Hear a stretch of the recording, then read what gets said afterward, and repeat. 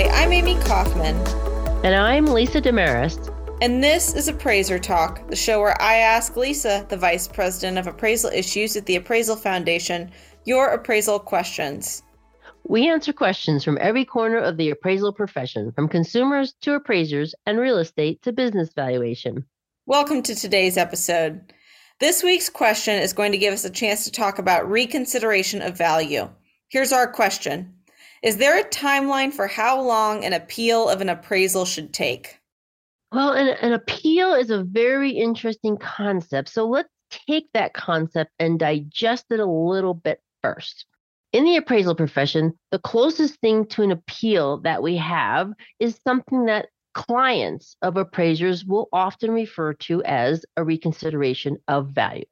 I've heard that term before. To me, reconsideration of value means someone is asking the appraiser to change their value conclusion. But what is the definition of a reconsideration of value, and does USPAP have requirements for how an appraiser must complete one? Well, let's start with what it is. A reconsideration of value, or ROV for short, again, is a term that clients use and a term that clients have created.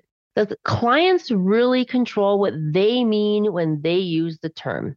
As one example of a definition of an ROV, a January 3rd, 2023 document published by HUD defines it as follows. A reconsideration of value refers to the underwriter's request for the appraiser to review the accuracy and completeness of the property information, analysis, or market data that was relevant on the effective date of the appraisal.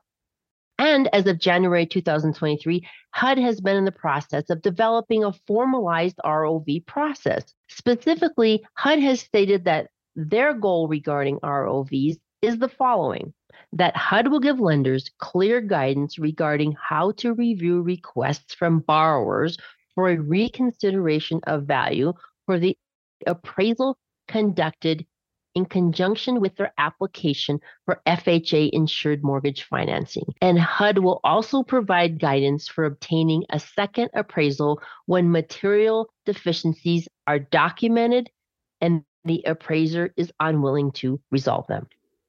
Since you are mentioning HUD, I assume you're getting ready to tell us USPAP does not tell an appraiser how to handle a reconsideration of value. Yes, correct. If an appraiser follows USPAP, they will have completed an appraisal report that is accurate and that is complete. So in a way, a reconsideration of value that is generated when an underwriter is following, for example, HUD guidelines, occurs in instances where an underwriter is in one way or another saying to the appraiser, can you check to make sure this appraisal report complies with USPAP? Got it. I see what you're saying.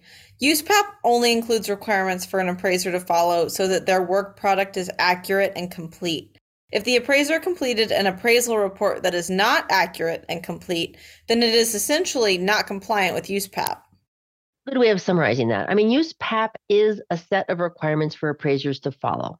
If the appraiser does not follow those requirements and the result is an incomplete or an inaccurate appraisal report, the appraiser is out of compliance with USPAP. And this may very well generate, at a minimum, a request for as the clients call it, reconsideration of value. Is the only time an ROV is requested when an appraiser did not follow USPAP? I suppose that in practice, ROVs are really made for all types of reasons, and many of them are made in circumstances where no one suspects the appraiser has not followed USPAP.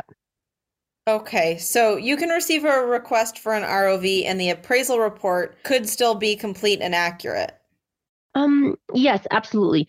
I guess what I can stress here is that there is not one standardized process for how lenders ask questions to appraisers about a specific appraisal they are working on or about a specific appraisal report they completed. Some lenders only ask for an ROV when they believe the appraisal is indeed incorrect. Others ask appraisers to reconsider their conclusions because a borrower believes the value is not correct.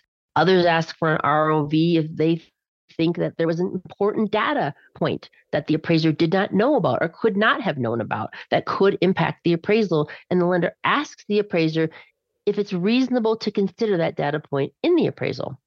Really, the main point to stress here is that an ROV process is currently not a standardized process. But we hear that many government agencies are working together in an effort to create a quick and easy to understand process for how lenders can deal with appraisals or appraisal reports that do not meet their or a borrower's expectations, or for instances when somebody believes the report does not, in fact, comply with USPAP.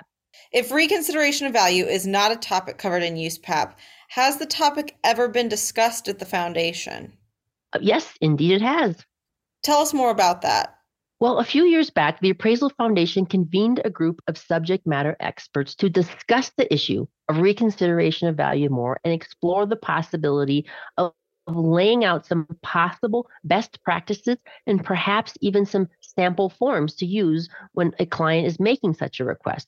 These ideas eventually made it into a white paper that we have available on our website if you'd like to learn more. I do want to stress that this is just a white paper, though. It is not binding in any way or a standard that appraisers are required to follow. If you want to check out the Appraisal Foundation's white paper on reconsideration of value, head over to our website and visit the white paper webpage or type white paper into the search box on the homepage. Thank you so much for joining us today. We hope you'll tune in each week to Appraiser Talk. You can send in your questions to me at Amy, AMY, at appraisalfoundation.org, and you might just hear us answer it in a future episode. And don't forget to hit that subscribe button so you don't miss an episode. Appraiser Talk is available on Spotify, Apple Podcasts, or wherever you get your podcasts.